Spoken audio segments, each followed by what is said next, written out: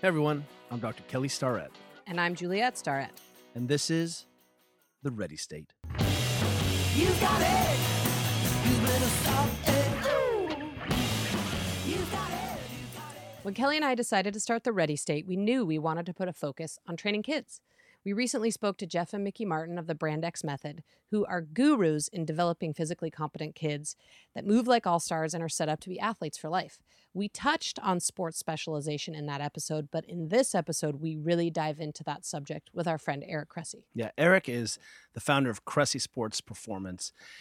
What's interesting about Eric is that he's a father, he's a high-level superstar, and if you live in baseball, you have run into Eric Cressey. He has trained more and prepared more all-stars and rock star baseball players than anyone else on the planet. He's a real specialist in specialization. But what's interesting is that, like us all, at some point he had to go back and become a generalist and really begin to talk about how do we prepare kids for the rigors of specialization. And so in his kind of quest to make elite athletes in a special domain, he's had to go back and undo a lot of the old problems. Yeah, I mean, he's really great at helping kids get the most out of their sport without avoiding while avoiding the perils of overtraining. He's an expert at that. Yeah.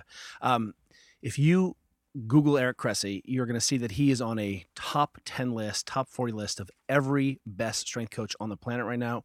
We are really lucky to have him. We hope you enjoy this conversation as much as we did.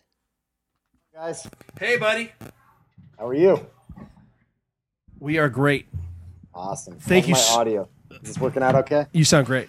Perfect. I have screaming kids in the background, but hopefully they chill out. Oh, that's what we're talking about. It's the realism. That's outstanding. You know my world. So I'll tell you what, just talk us through how you, in really big terms, how you got here today. Yeah, absolutely. I always joke with folks that I was a fantastically mediocre athlete. Like a lot of people those who can't decide to become a coach instead. So, we talk to a lot of our people in the industry now, and they say, if I'd only had this training when I was a teenager, I would have been a pro athlete, and I would have been an average Division II pro athlete, most likely with good training as a high school kid. So I had to learn, kind of trial by fire. So, I actually fell into this industry a little bit by accident. I was getting recruited to play college soccer and tennis, and actually had some health problems. I kind of wound up going down the exercise addiction, eating disorder road when I was, transitioning into my senior year of high school in hopes of getting ready for college soccer. So I lost a lot of weight the wrong way, made myself pretty sick, and actually wound up missing out on college sports as a result of it. But what it did do, without me even realizing it, it's made me very passionate about figuring out a way to get healthy and how to take care of my body and get into training the right way. So, I left my accounting degree behind after my sophomore year in college and went to exercise science, and wound up going on and doing my grad degree in that at the University of Connecticut as well. So, I joke that, some personal trials and tribulations in my own, kind of body and mindset set me up for a career in this industry. When I finished at UConn, though, my first, some of the athletes I first worked with in the private sector were baseball guys. And it just so happened that it was a population that was very underserved. And we kind of found a way to deliver to them where they had really, kind of been left out in the cold previously. And, high school guys became college guys became pro guys, and pro guys had teammates and agents and things like that. So here we are just over a decade later, and we've got, guys in all 30 major league organizations and, kind of like a stable of middle school, high school, college, and professional athletes. One of the things I think is misunderstood about you, particularly because if you type in your name, you're pretty synonymous with baseball and mechanics, around baseball, strength and conditioning around baseball, but you also train other athletes, and you really, is baseball so special a sport that it doesn't require fundamentals and other mechanics and other abilities? What I would say is, and we talk to our athletes a lot about this, is it still requires that extensive foundation. It's the base of the pyramid that, if you have those broad skill sets, it allows you to pick up the more specific stuff later. But, I think the thing that's unique about baseball, and this is probably why we see so many more injuries probably than all the other sports when you look at it, is that at the highest level, if you're a pitcher, you want to minimize deviation. Like, you want to literally have every pitch look like the exact previous pitch. Your slider, your fastball, your changeup, everything should come out of exactly the same hand position, same arm slot, everything. And the more you deviate from that, the more you struggle. So it's a sport where specificity is at its absolute highest in the world of athletics. And what we realize is that, at the professional level, guys get it. All of our baseball players get back in September, October, November, and they absolutely hate baseball. I mean, we had Corey Kluber, who made 3 starts in the World Series this year, and I talked to him like 4 days after the World Series ended. He wanted nothing to do with baseball. He didn't want to talk about it. Just wanted to be away from it. What's weird is our high school and middle school kids don't get like that. They could literally do it year round, and you kind of have to borrow a page from the pro guys and say, listen, there's a time and a place for specificity, but you definitely need to step away from it to look at the longer term picture. Well, that really makes an interesting segue, because one of the things that you do is that you do work with youth, in development. Yeah. And you work at the highest levels, and there is a commonality. We see a lot of the greatest athlete coaches we know, they can speak on the spectrum. So in the development, and we talk about sort of athletic development in kids and foundations, does working at this pro level influence how you see and the choices you make when working with kids? Absolutely. And we're in a unique spot now. We kind of joke that we, to some degree, kind of created this industry of baseball strength and conditioning. Like, they were doing it before, but they were never like really catering to this specific population, and realizing that even those 15-year-olds that are throwing 85, they need specialized arm care. They need specialized training approaches because of the way that, they're stressing their body. But we've actually had guys who were with us in 8th grade who are now throwing 100 miles an hour in professional baseball. Like, it's the craziest, like, long-term athletic development perspective in the baseball industry. You just don't see guys that have had that, like, long-term viewpoint on here's what it takes to manage one of these guys for a decade and keep them healthy. And I think that's been eye-opening, because what I can tell you is that the kid that we saw in 2007 when we were first getting going, he's de-evolved since then. Like, what we see in 2016 here, the average kid that walks in is less athletic. He's lost these fundamental movement competencies. His work capacity is lower. The health histories on, like, initial intake, they're more speckled with issues. I mean, we're seeing Tommy Johns in 12-year-olds. We're seeing femoral acetabular impingement in 14-year-olds. We're seeing stress fractures in teenage athletes as well. It's really, like, shocking that not only is the movement diagnosis worse, but the medical diagnosis is worse as well. Well, it's interesting you mentioned that, because we were going to sort of go forward and talk about this. But one of the conversations that Kelly and I have at home all the time is, and frankly, we talk with other parents all the time, because I think people are really seeking for answers about how to manage this. But, we see that we're really in sort of a health epidemic with kids. I mean, not only their sedentary lifestyles, but their lack of movement and mechanics education we see it as a health crisis right now. And you just touched on that you're already seeing, kids as young as middle school come in just totally ill prepared. Tell us a little bit more about what you're seeing. Yeah, I think it's scary because, we saw a lot of these issues in the past, but we saw them in professional athletes. We saw them, in guys that would take the Toradol shot or the dose pack or whatever they needed to do to get through that last week of the season. And now you see these kids who have that same level of wear and tear at a really young age. There were some awesome studies from Mark Philippon, the kind of hip specialist out at Stephen Hawking's clinic in Colorado, and he looked at basically peewee hockey players from ages 12 to 18, and he showed that every 2 years you could basically take this sample size and image their hips, and you see this greater incidence of bony overgrowth of the hip, greater incidence of labral tears, and like those kids aren't just going to be hockey players that are uncomfortable. Those are all going to be kids that need hip replacements in their 40s, and hip replacements don't last 50 years. You got to get them redone. And what's scary to me is, like, we talk about the public health crisis in terms of obesity. We talk about the short-term stuff we see in childhood epidemics. Like, what happens when all these kids are in their 60s and they need shoulder replacements, and shoulder replacements still aren't as good as we want them to be? Like, that's just from a pure orthopedic standpoint, it's actually pretty scary to think about. We see this sort of a nexus of, I think, of kind of 3 ideas. One idea is that we've continued to fetishize professional sports. Mm-hmm. And let me ask you, this is a great question we ask all the professional athletes we know and coaches we know. Would you let your daughters play professional sports? Yes, I do. And I think I'd say that strictly because we have guys that I think live very well-rounded lives and understand how to take care of themselves. And my hope would be that over the next 16 to 20 years that I could educate them about how to, put themselves in the best positions to be successful and manage that life. I've also seen, kids that are poorly well adjusted and have done it all the wrong way. So I think it has a lot to do with, who you have around you, whether you have an agent that's a yes man or someone who's going to actually challenge you and encourage you to make good decisions in your life. So I would, if I had a son and, you were asking me whether I would let him play in the NFL, that might be a different discussion.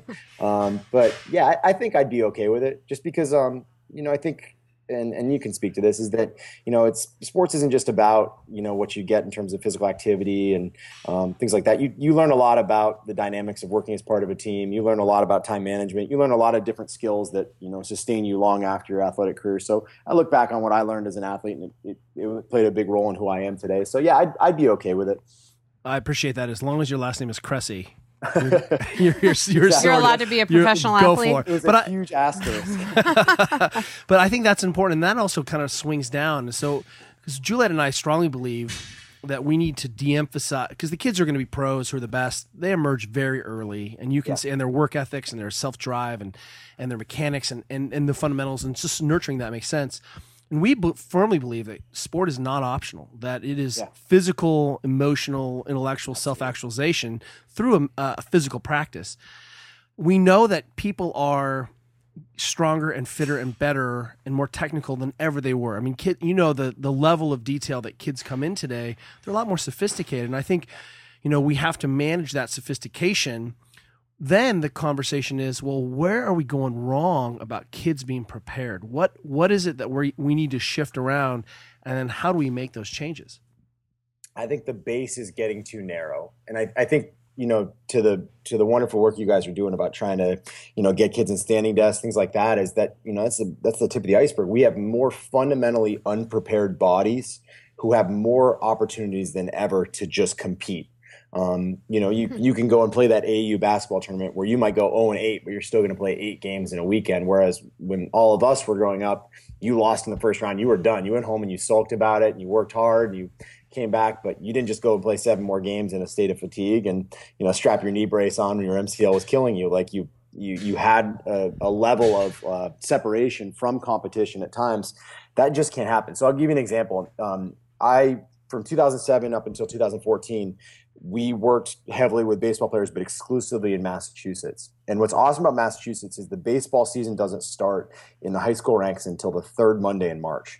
So literally you play usually 2 to 3 games a week from effectively April 1st up until the end of May. State tournament actually may run until after kids have graduated. So they basically will play in season from the 3rd Monday in March up until usually summer ball wraps up like late July, first week in August. So even if those kids decide to do a little bit like the showcase circuit, even if they decide to play fall ball all the way into the 2nd week in October, they had from basically the 2nd week in October all the way up until the 3rd Monday in March off from baseball competition. Like we could easily shut a guy down. Kid could go play football or soccer in the fall.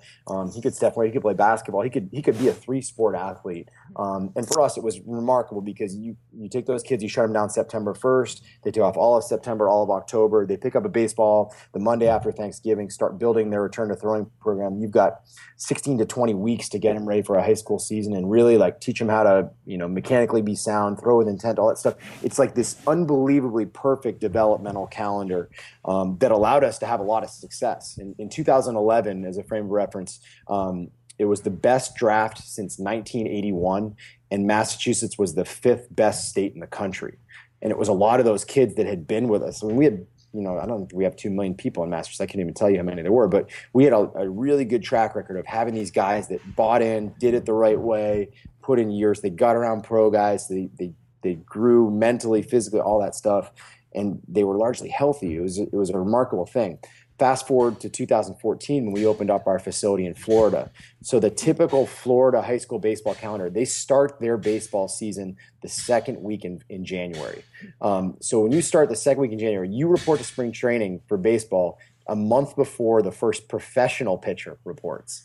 So they extend you a month on the front side. All those guys play 2 games a week for the most part in Florida. So they play a less condensed schedule, but they make the season longer. So what you wind up having in Florida is you have high school coaches who have 2 starting pitchers and 1 relief pitcher. They throw 3 guys and they just run them out there.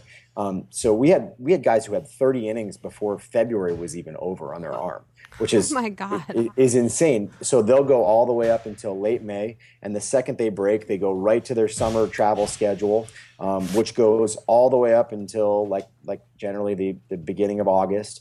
And then usually guys might get a week or 2 off, but all those travel programs need to make their money. So what they start doing is they start doing camps, tryouts for the next season in like September.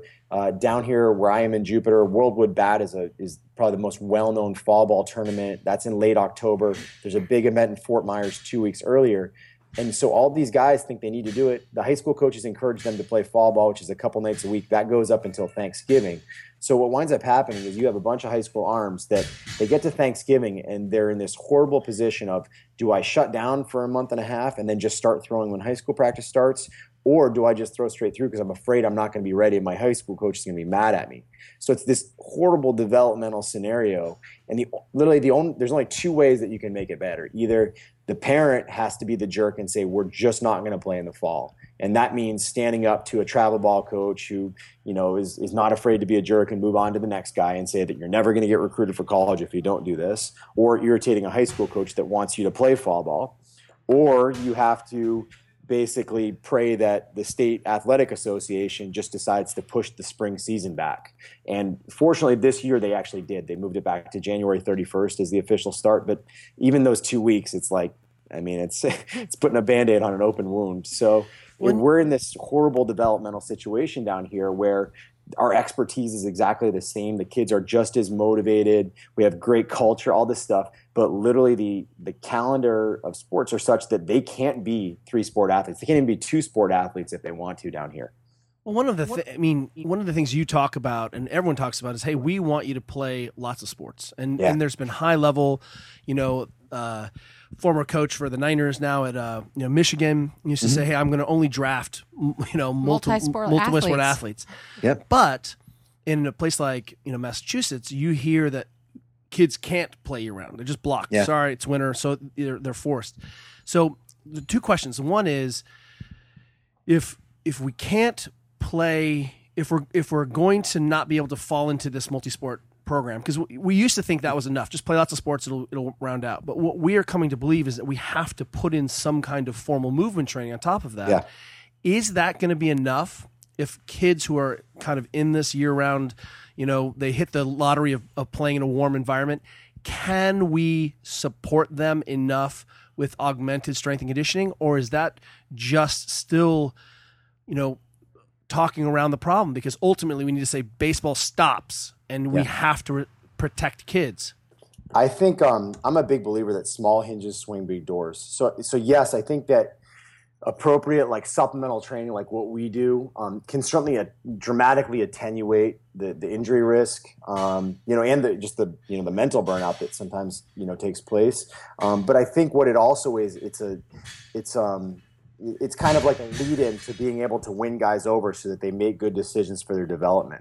So if you take a kid who's 15 years old and he comes into a training facility and he realizes, oh my gosh, I'm lifting right next to a Cy Young Award winner, and then he puts on 20 pounds in 3 months, gets a ton stronger, builds his confidence, there's a big time buy-in there where he's rubbing elbows with pro guys and he's realizing this is something that he wants to do. So you've effectively won him over, you've won his parents over, you've realized that this is a good thing. It's probably pushing out some behaviors that you don't like about his lifestyle. So I think for us that's our secret. If we can deliver a really, really good experience to guys in those first 3 to 5 months and make them realize, hey, you can trust us. We've done this before. Hey, look at Adam Ravenel. He started when he was 130 pounds and now he throws 101 in the Tigers organization and won a national championship at Vanderbilt. Those are powerful stories that create context for guys and make them exciting about the training process as much as about the competing process. So I do think there's it's not just like a periodization or a discussion of training principles or anything like that. It's very much a way to figure out how do we get really, really good buy-in so that down the road when those kids have to make tough decisions, they trust the information that we're giving them. My question is, what would you say to parents who see this universe where it seems like their kid can only succeed if they do just specialize and play year-round sports. And for context, our daughter is 11 and is now already about to start her third year of club volleyball. Mm-hmm. And if we allowed it, she could literally do exactly what you're saying. She could play, the actual season, which starts in January and goes all the way through June, do camps all summer, clinics all fall, and literally have zero break from volleyball, to the point where she's, doing 2 or 3 practices a week and then a weekend-long tournament. And what I see from those parents is that they're seeing that the only way for their kid to be successful and continue to make those teams and be part of those teams is to, get onto that sort of treadmill of nonstop volleyball. In your experience, are the talented kids and the kids that are going to go the distance will, stay on the teams and stick with it regardless of whether they do that year-round game? It's actually remarkable. They refer to this almost every year. That they would never say it on ESPN when they're putting it out there, but there are actually shockingly few kids that are stars in the Little League World Series that ever actually become professional baseball players. I mean, there's a handful of guys that have done it, but more often than not, what happens in our world is the kids who are the best athletes are the ones that get overused the most when they're young. The kids that have the curveball at age 11. So the coach, throws them for 130 pitches every weekend, and they spin 60 curveballs with horrible mechanics. So it's interesting. There's that whole idea of like short-term gain, long-term pain is highly prevalent in the baseball world.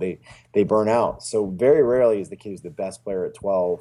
The guy who's getting the big scholarship at age 18. I just don't see it over and over again. And more often than not, it's not just like a physical thing. It's very much a mental thing as well. So it's a challenge because, I assume your daughter would love to go out and play volleyball nonstop year round if you would let her, or is she someone who has a good head on her shoulders about it? Well, we're constantly, sort of trying to fight the madness, and we try to we try to travel in the summer and be away from it all and just create natural breaks. And I can't remember who suggested this, but, someone said, hey, look, if you just have your kid go, be off in the summer, then, you're at least getting close to having some kind of balance. Exactly. So, but it's hard. It's a constant struggle, and to see it firsthand with our own kid has been very enlightening. Yeah, and I think for me, one of the things that we can draw from the highest level of professional athletes is I'm a big believer in where are your windows of adaptation. We have a pro guy that comes in. Like, a guy who has pristine mechanics, is at the big league level, and his velocity's down. The last thing I'm going to do is go and tinker with his mechanics. We're going to start looking at a lot of different factors. What's changed? Why have you dropped off in the last year? Is it sleep quality? Is it nutrition? Do you have some kind of injury? You're trying to find that window of adaptation that's going to give you the best results with a minimum effective dose. And I think where we have to remember is, all right, so you can play volleyball year round. If you add that extra month of volleyball, what are the likelihoods that you're going to improve by more than maybe 1% from a skill standpoint? But I think if we look at what's the alternative, what happens if you get involved in the good strength and conditioning program after never being it? You might get 800% stronger over the course of 3 months. You may become 800% more durable. You might add 6 inches to your vertical jump, which would dramatically make your future training and competition that much more impactful. So I always talk to athletes like, let's look at this, and what is the thing that you need to work on the absolute most? How do we get to that immediately? I really appreciate this. One of the things that we've seen is, I think everyone who's in the strength and conditioning world, serious world, and sort of battling the dichotomy of, hey, this is the way the world is working. We're going to try to opt out as much as we can, and also prepare and protect our kids, and also have a base where we can continue to layer on this athletic development, so it's not sort of disrupted. That baselines continue. But what we're finding is that we almost have to wait until this old generation of coaches moves on. True. And that we are seeing, the benefit of top down, because I think at one level it's easy to be, look at our professional athletes and fetishize that and not understand that, the millions of hours that gets there. On the other hand, those guys really do men and women send up benchmarks and signposts about saying this is the way back. And sometimes even I've talked with good organizations who'll keep a Masters athlete on, one of their oldest guy on their roster, because he is the hardest worker. Exactly. He has the cleanest nutrition. He works the hardest, and he shows all the young guys this is what it takes to stick around. And I think there's real merit to identifying and then paying it backwards, because when we work in the NFL, and I know I've said this before to other people, and I'm sure you've had the same experience. We talk to the NFLers, and they'll say things like, "Oh, the real problem is that these kids come out of college and they're all broken." And then you talk to the college coaches, and they literally will say, 90% of our All-American drafts, picks, our recruiting class had knee pain with squatting, so it's high school. And then you're like, well, in high school, who is coaching and teaching kids, and it's volunteers. Yeah, it's true. You need the best coaches at the youngest levels in many cases. It's hard, getting the genetically blessed guys and the guys that have already built this huge foundation of work makes it a lot easier. It's more about putting the cherry on top. But you look at what's happening at the youngest levels, and I mean, we all know, we deal with the ramifications in many cases of kids that have come in and been hurt in that weight room where they decided they were going to do squat bench clean with 45 kids in the weight room and teach them all at once. It's just logistically not feasible. It's not going to happen the way we want to. But, I think the other thing too is that becomes less and less feasible because of what's happening when kids are even younger. Those 7-year-olds are not getting recess. They're not getting exposed to, the level of just free play on a daily basis that you or I got when we were much, much younger. And that stuff is super important. You can't go back and make that time up when, you're even getting structural changes in kids' hips, because they don't know how to squat anymore. They don't know how to move the way that we used to when we were a lot younger. So it's scary stuff. And, it's hard to put blame on just about anybody. There isn't a single healthy elbow or shoulder that enters professional baseball, and that's not going to change anymore. There was a study of Japanese 9 to 12-year-olds that I think showed that over 50% of them already had UCL damage on imaging. It's astounding, but it's what it is because in Japan they throw even more than we do in the U.S. with their guys. It's a cultural I hesitate to use the word phenomenon because that would imply that it was actually a good thing, but it's a cultural thing over there that they just throw kids until their arms fall off. So what do you do when you're an NFL strength coach and you got a guy who's got a spondy, he's got 2 ACLs under his belt, and he's got chronic, kind of extension-based back pain and a couple torn labrums in his shoulder? You're dealing with a guy you just need to be able to strap together and put it back out there on Sunday. So I do feel for them. It's a tough dynamic to be put in. So your girls are how old? Just turned 2. Oh. Yeah. There's this thing called sleep. It's amazing. Wait till you see. It's incredible. I saw a tweet a couple weeks ago where somebody said, think about what your favorite thing is, then don't sleep for 3 days. As it turns out, sleep is your favorite thing. One of the things that's, is interesting and that I know already face because you work with so many different diverse people from kids to the top. But, Juliet pulled me aside one day and she's like, "Hey, you're that dad." And I was like, "I'm that dad? I really?" And she's like, no. You're the dad who doesn't coach his kids for fear of being that dad. At all. And it's true. I said, look, our kids should enjoy some of the benefit of you and your professional background. But he was so worried about being that dad that he just sat there quietly and said not one thing. Until I freaked out. And the first time I freaked out was in our kids' swim program. And ultimately, we abandoned the strength and conditioning program for this. We did it for a couple of years for this. We called it movement skills for the swimmers because the only people who cared about it was Juliet and I, and not the coaches. And yet, when we got into our volleyball program, I finally raised my hand and said, "Hey, by the way, this is what we do for a living, and can we help?" And finally, we have this organization from top down that has made a commitment. That's awesome. And we have started working on fundamental movement skills. I mean, once a week right now, because it's just preseason, we have about 30 girls who show up at the gym, and we teach jumping and landing. And what's interesting is, these are 12-year-olds. We'll get everyone, is that when we saw some initial assessment of these girls moving a couple years ago, in a room full of 80 girls, we saw not a single one could jump and land with a stable lower leg. Every single one of them had a turned out foot and a collapsed arch and valgus knee movement and overextended. Every single one, except one, which is our daughter. Your daughter. Right. Which I was like, Georgia, this is how we jump and land, and I'll kill you if you do it wrong, and let's practice a whole bunch, right? And by the way, here's a trampoline. So the question is, for parents, for coaches listening, where do we start?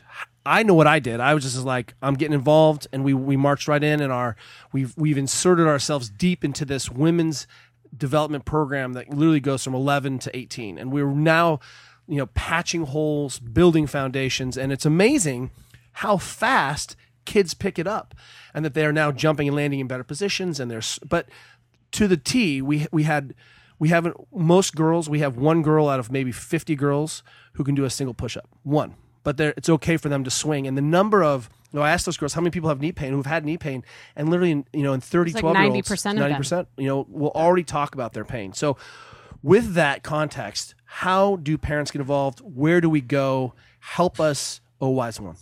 Yeah, I mean, I'd put it this way. This is going to be a question I probably start asking. Our girls are going to their first little fun gym class tomorrow morning, in fact. So it'll be interesting to see how it goes. Hopefully, nobody buys a diaper blowout right when we get there. But, I think it's probably a very individual thing, because I know, I look back on my parents, and my parents were wildly supportive, but they didn't know what to do. They couldn't have possibly volunteered. My dad coached flag football, I remember back in the day, but they wouldn't have known how to help, how to direct, things like that. So I think it probably depends on where you're at. I think, for you and me, we have a platform. So I think a big part of it is, if you do have that platform, you have to use it, and preach, to stay away from early sports specialization and stuff like that. And I think that's also where it's so important to have these professional athletes who, have really gone out of their way to speak about the importance of playing multiple sports and doing that stuff. But I think, where we can probably, agree is that one of the things that we can also do is that our kids can become walking examples of what we believe in. So, our girls are going to play multiple sports. They're going to have a lot of fun. And, my hope is also that it's going to get their friends involved too. The people around them are going to want to do the same, and that, you make yourself a resource in your community. I also know that, there are other ways we can support things. We support it every time we vote for or against school budgets that may restrict, physical education programs. We can do it in the way that we redistribute our charitable contributions to things that matter. Charity I support the most is actually my sister-in-law runs an after-school program in Lewiston, Maine, which is one of the towns nationwide that actually has received the most Somalian and Sudanese refugees. So she helps out a ton with getting them acclimated to their new surroundings, but just as much, she keeps the peace in the community, because they go in after school and they work on their homework, they have activities, they have everything imaginable. So, that's how I choose to devote a lot of my charitable efforts. So I think we have a lot of ways that we can help out. I think you or I can write blogs until the cows come home about, how important it is to, to not specialize early. But I think at the end of the day, probably our day-to-day actions are the things that absolutely matter the most. So, when the day is right, I definitely want to be, I don't know if I want to be that dad, quote unquote, but I definitely want to be the one that's at least very supportive of it. Because I do see a lot of parents that I think want to do the right thing, but don't know how. The ones that can't wait to berate their kid in the car on the ride home for what he did wrong. And that's not how the real world works. It's not how it should work. So I do think we need to make athletics a fun, a nurturing environment where people foster, these lifelong habits for exercise, far beyond when volleyball wraps up or basketball finishes or whatever it may be. I know you've been coaching for many, many years, and have probably coached athletes starting in middle school all the way through the minors and majors, I assume. Tell us a little bit about your sort of philosophy of training an athlete. Where would you start with a middle school kid? How would that look different for a high school kid, college kid going forward? Yeah, absolutely. I think the biggest thing for me is I always want to make sure that I don't walk in with any preconceived notions of how an athlete's going to move. Because certainly there are kids that come in who have had well-rounded, kind of movement foundations that have been established, and we want to make sure that we don't hold those people back just to kind of, be satisfied with the norm. So we have kids that we will push very, very hard. If they come in, they move well, and, they're very motivated and want to be challenged. But I think for me, the secret is we do a thorough assessment on everybody that starts at our facility. That begins with, obviously a health history, questionnaire, and just a sit-down discussion of what's your training history, where do you want to be, what are your goals, because that's a lot of things. That's an opportunity to interact with a parent as well and get a feel for how they're involved. I want to know, when we sit down and talk with that 15-year-old kid, does he answer the questions, or does his dad talk over him? And if that happens, what's the reaction from the kid? Is he scowling? Is he looking down at the floor? Because ultimately, I view what we do in the gym as a kind of medium to create social change for those kids, to make them better advocates for themselves, and to understand how to manage their lives moving forward. So I'll make a point of kind of redirecting the conversation if that happens, where we actually turn to the kid and say, well, what do you think about that? And just basically try to get them out of their shell a little bit. So that first day for me is very much not just like a meet and greet, but also like a movement evaluation, and then an actual technique training session. I think it's important to get moving on the first day to see how they respond. So really that first day for us gives us the information we need to design a good program that's done in accordance with their needs. So that would be the same whether we're talking about a 13-year-old kid that comes in, or whether we're talking about a 29-year-old Cy Young Award winner. So I think the exception to that rule, we actually run a class called CSP Foundations, Cressey Sports Performance Foundations, and it was really started by popular demand of some of the younger brothers and sisters of our current athletes who saw how cool it was and wanted to jump in on the madness. So we run it a couple nights a week. And it's really 7 to 13-year-olds, and it's just, it's fun. Like we'll have relay races, we'll play spike ball, they'll throw the med balls around, but there's always like that initial 20 minutes or so that's movement competency exercises, like learning how to lunge, learning how to support your body weight, learning how to land, do things like that, and then we have a blast with it. But the funny part about it is I was always kind of like questioning whether our staff would really be into it. You deal with professional athletes all the time, and like our staff like lives it up. Like they're huffing and puffing and sweating with the kids and giving out fist bumps and having a blast. It's like going back to PE back when you were in middle school and just having a blast with it. So that's been one of the best things that we could have possibly done, because it, to my earlier point, it gets people into our culture so that they trust us. And those 7-year-olds, I want them to be with us when they're 18-year-olds, and I want their brothers and sisters to come in. I want them to train with us when they're professional athletes, college athletes. You want to kind of get them into the right mindset early on. I so appreciate that. I have a couple girls I've been working with now for a couple of years, and the parents swung by the gym, and we were just doing light front squats. We have the training bar, we're sets of 5, and the parents came in and were like, "Holy crap!" And I was like, "Well, what do you think I have been teaching?"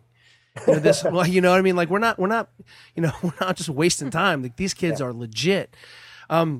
We had a friend's son. He was going to play freshman football, and they were worried before he started playing freshman football. They were like, Dylan needs to lift some weights, and fortunately for us, we had this kid named John Anderson, who is an amazing strength athlete, just north. And literally, John has a little, I don't know what's the word pack.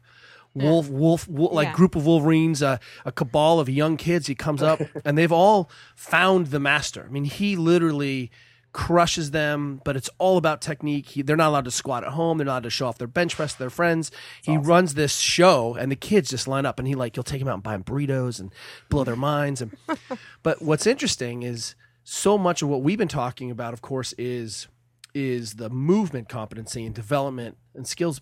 But how much of your practice is talking about sleep and nutrition and the sort of the forgotten stepchilds of physical practice?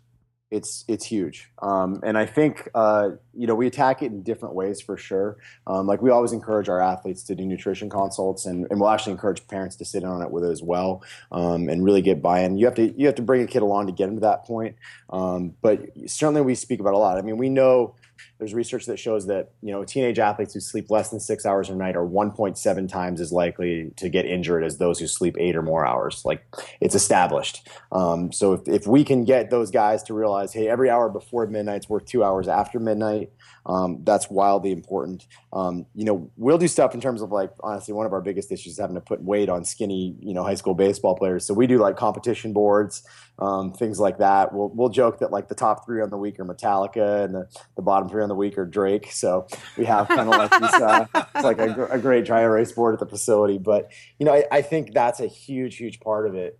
And what you find is I think that once the kids get going on the training side of things, the sexy stuff that they showed up for, then all that other stuff becomes easier to deliver. You say, hey, this is going to support that training even better. Hey, you put on a little bit of muscle mass. It's going to, you're going to get a lot stronger, a lot faster. It's going to help you a little healthier. So, it's the whole small hinges swing big door. But I do think you have to be really careful. There's that old saying, when you chase two rabbits, both get away.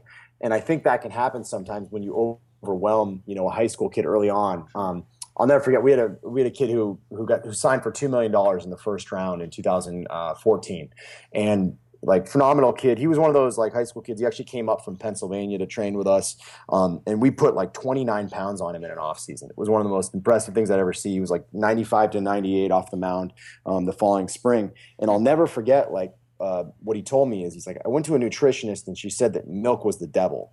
I was like, okay, so we're talking about a kid who desperately needs to put on muscle mass just to protect himself from the insane arm speed he has. And we're going to really have the is dairy healthy discussion with him.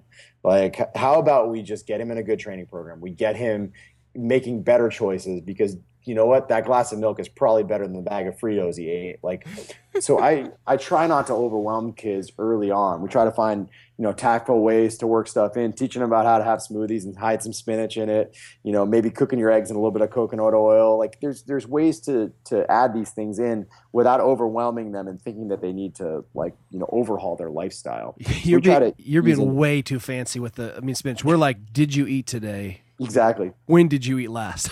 I think it's so simple. That's amazing.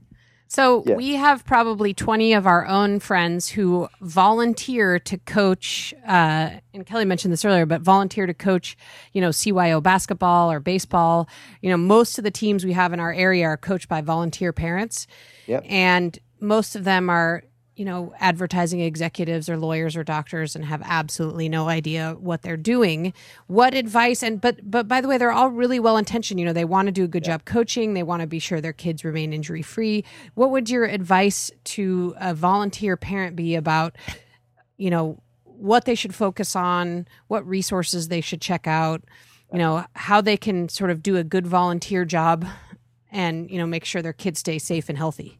Yeah, I think the number one thing I always joke about is the problem with youth athletics is usually the parents. It's usually the people who try to take the fun out of it. Usually. So the number one rule is don't live vicariously through your kid. It's all about having fun. Like, and that doesn't mean like it has to be like everybody gets a trophy or anything like that, but it's got to be a blast. The kids have to want to be there and stuff. But, I talk with Mike Reinold about it. Like his daughters are playing t-ball right now, and he's like, I go and I coach. Really, I just tell them which base to run to. Like they don't even know which direction to go in. But obviously, as it goes further along, things do get a little bit more complex. When you're talking about coaching little league, and kids need to know, how to call for a cutoff throw. They need to know which bases to back up, things like that. So I think one of the biggest skills is to know when to step aside. And I probably have that conversation with a dad who comes in with his son, once a week now, and where they say, I've taken him as far as I can go, and I trust you guys, and I need to step aside and just be supportive.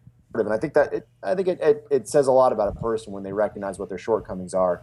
I think where it gets more problematic is when it gets contentious and someone doesn't really know what they don't understand. So I worry less about the people who think they know everything than about the people who were worried about not knowing enough, because at least the ones that don't think they know enough are well-intentioned enough to realize they need to look somewhere else for help. But I know in our world, like USA Baseball has tons of like coaching resources available online, and they're actually looking to continue to improve it. I know, so most of the time, if you go out to some of those national organizations, they do have like great. If you're looking about the techniques of coaching, like understanding the game and things like that, there are resources that are available to you. But if it's more about like the actual mechanics of running a practice and understanding how to keep things fun, is just what you always have to realize when you're dealing with young kids. You have to have plan A, B, C, D, and E, because chances are they're going to lose interest and start kicking dandelions, and you need to have a backup plan all the time. That was our daughter Caroline in soccer. the best. This is the greatest. Like, hey, you should learn some hand-eye, some foot. And Caroline's running down the field in the big soccer game, right? Which is like a soccer club more thing. She's 5 at the time, by the way. And we're like, Caroline, go for the ball. We finally, I would be like, I'm like, go for the ball. She's like, I can't. They're using it. So That's awesome. you just brought up a really good point that sometimes people don't understand the resources available to them. It's because I on the one hand, it seems like it's so, what we're talking about is very sophisticated, but it's not. Make sure your kids eat food. They're actually eating food, and that they actually sleep, and that, you know, hopefully that they're being exposed to multiple sports, and then have a little bit of formal movement training in there. It could be ballet, it could be Pilates, it could be, you know, squatting. You know, you start to see that it's a lot more simple as we go that direction. You know, one of the things that we have seen is, you know, soccer recognized it had an ACL epidemic on its hand, lower extremity epidemic, and it started this really great, you know, knee safety program that is really smart and really has been shown to be effective, but sometimes people don't use it, they don't know how to integrate it. Are there similar resources around protecting kids' arms and shoulders in baseball? There are. Most of them have centered on pitch count stuff. So, you know, the challenging thing about that is that, you know, not all pitchers are created equal. Pitchers throwing the bottom of the ninth in a, you know, 2-2 game are inherently more stressful than pitches thrown in the bullpen, so it becomes challenging. PitchSmart.org is something that Major League Baseball has pulled together, and, you know, so they've put out like more strict guidelines based on age groups and things like that. So there has been more and more to at least manage guys in terms of volume within the competitive period. But the problem is that organizations can be selectively compliant with that. They may just ignore them altogether. You know, most high school state organizations do have pitch count regulations. Some of them are still doing like their homework on figuring out what's appropriate and all that. So that's where most of like the, you know, the stringent stuff has come about, is that, you know, it's been managing volume, but all those are loose suggestions in most cases. Like PitchSmart, you know, Dr. Andrews put out that, you know, pitchers who throw more than 8 months out of the year are more likely to get hurt, dramatically higher likely. Guys who throw over 100 innings in a season are far more likely to get injured. But there's nothing that says, you know, high school kid can't do this. That, you know, what I can tell you is it scares scouts away when guys are, you know, have that high level involvement, and they're, you know, those kids that are pitching year round. But there's nothing that says you have to not do that. So, you know, with that said, there are a lot of different approaches on how to prevent injuries. You know, we certainly have ours. You know, that I think have been pretty successful, but, you know, everybody has a different perspective on it. There isn't like this, you know, this organization puts out an ACL preventive program. You've seen like the Throwers 10 programs and things like that have been given out to throwers after Tommy John surgery. But, you know, I think at the end of the day, we try to individualize as much as we can, because throwing a baseball is the single fastest motion in all of sports. Oh, it's a car accident. It's terrible. The few Cy Young kids that I've worked with in pitchers, I'm like, can we just rethink your whole career? Because I'm not sure this is good for you. It's absolutely insane. And, you know, it's something that's not going anywhere. That's the hard part about it, is we love to say we're going to eradicate pitching injuries, but you're not going to eradicate pitching injuries unless kids stop pitching. There's always going to be something, and there's always going to be problems at the professional level when kids are effectively broken bodies by the time they get there. So, you know, short of just never signing anybody who's got a little bit of a calcification on his ulnar ligament or ulnar collateral ligament, or a guy who's got a little bit of labral fraying, like, and then you're not going to have anybody to actually play baseball. So it's a challenging situation right now that I think, you know, we're going to have to wrestle with for the decades to come. But there are some resources out there, but very few of them are tried and true. Like, you know, I think it was Mike Boyle that said, you know, ACL prevention training is just good training. That's right. And that the problem is that baseball isn't like that. You know, it's 90% the same. There's a right and a wrong way to move, but there are positions you get in the pitching delivery that you can't possibly recreate in the weight room. You know, there's velocities that you just can't encounter anywhere else.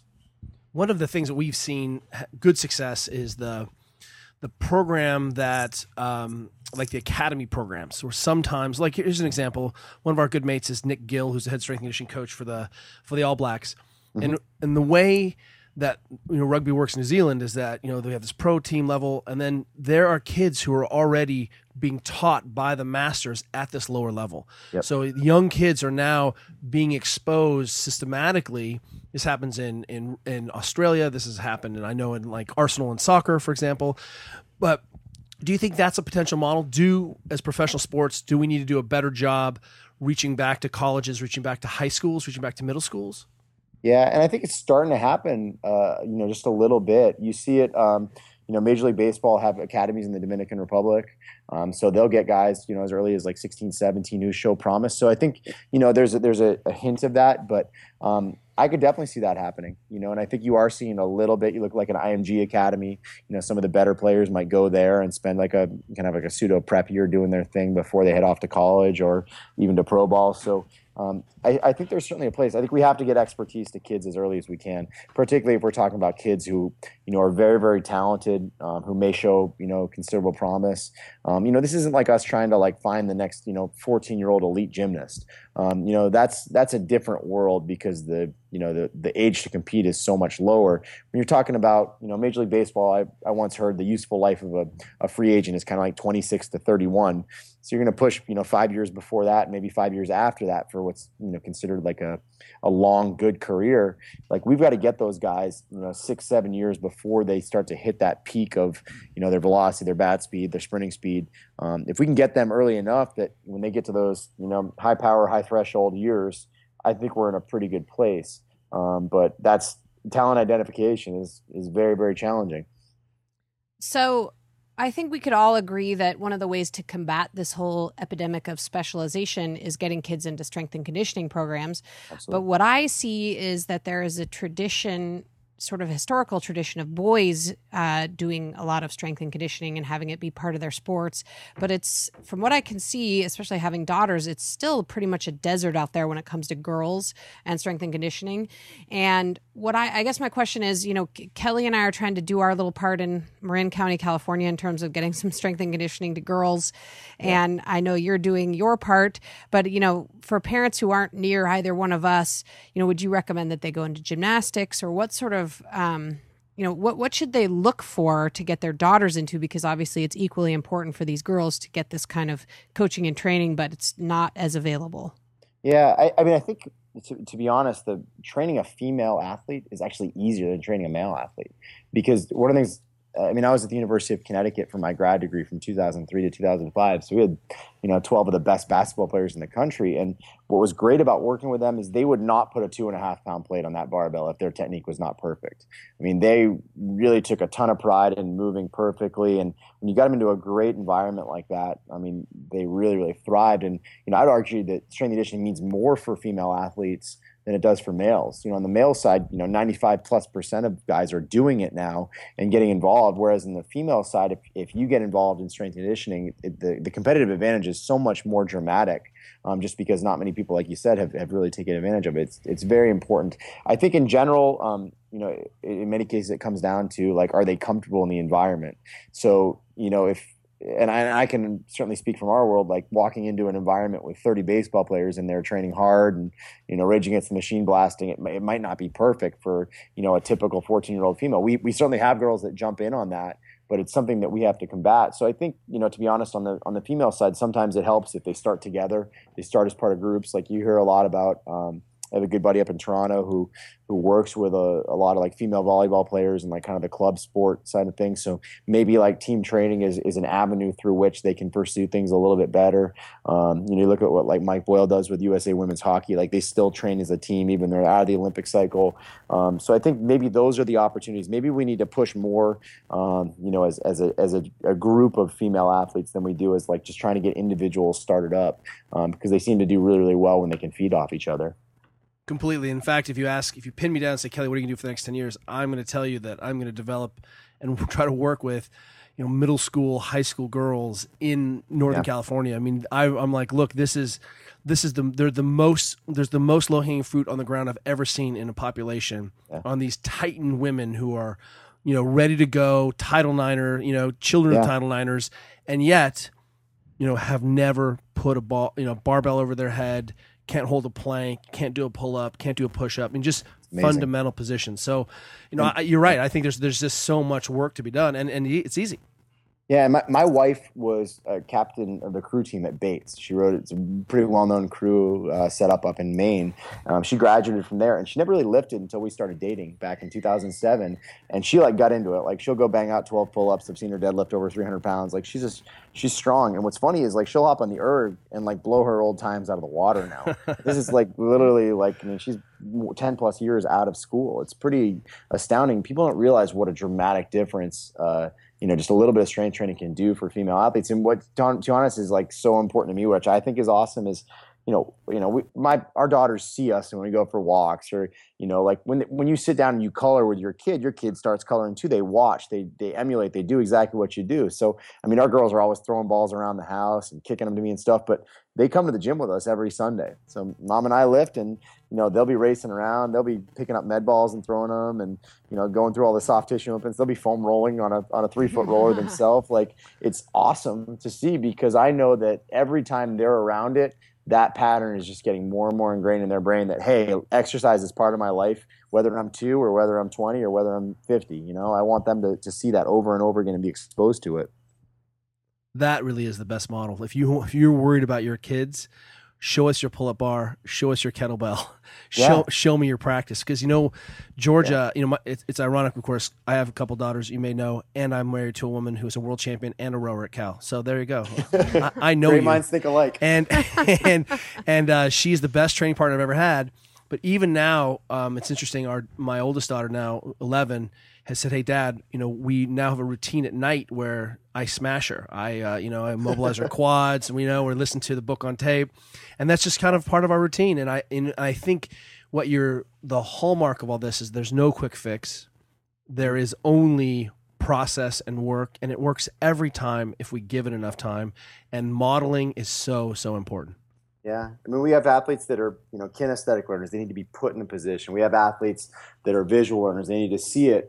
And then we have athletes that are auditory learners. And, I think kids, to some degree, you've got to figure out, like, what works best for them. Like, I know, like, if I put the crayon in my daughter's hands and we start drawing her name, she starts to pick up on it. But I know also that she's watching me throw, and she picks up from just seeing it. Like, I can say, "Hey, Addison, fix your legs," when she starts doing the W sitting, and she gets it. So, I think we can take a lot of the stuff that we do these elite athletes, and we can realize they apply to 2-year-olds, and these patterns are what's going to stick, because we're doing it when they're in their formative years. I love it. The last image I'll leave with is that Georgia is not the tallest girl yet. She's like one of the last kids to go through puberty, which I think is fantastic. And but we have these beams in our house that are all about 8 feet tall, 7.5, 8 feet. And Georgia literally will run down the hall and she spikes every single beam now. And it's like her dirty handprints are on every beam in our house. And how can I stop that? Because, her toes are pointed, her butt is squeezed, she's making good contact, and it's just play. It's background. I used to hit header. I was a soccer player, so I would do the little pull-down thing from our attic in the house I grew in growing up. There was a little string that hung down in our upstairs hallway, and I would hit a header on it every time I walked by. So it would snap up. My mom, she talks about it all the time. Like, we dinged up the cabinets, kicking soccer balls around the kitchen, and she always says, "I never trade it for the world," but that's what it's about. Meanwhile, you've got a little hole in your head, perfect for that little square handle. Exactly. Eric, thank you so much, man. Eric. Where, just let everyone know the easiest way to find your resources. Yeah, just ericcressey.com. It's ERICCRESSEY is a good bet. Hey, do us a favor. Thank your wife for being such a baller and making time for us. We appreciate it. Will do. Thanks for having me, guys. Eric. Thanks, Eric. Got it.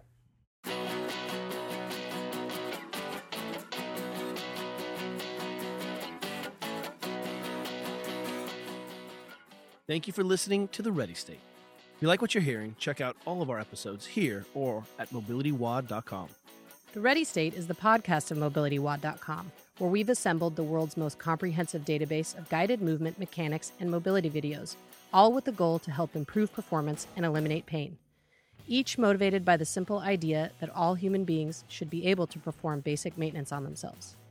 We're also on Facebook, Twitter, and Instagram under MobilityWOD.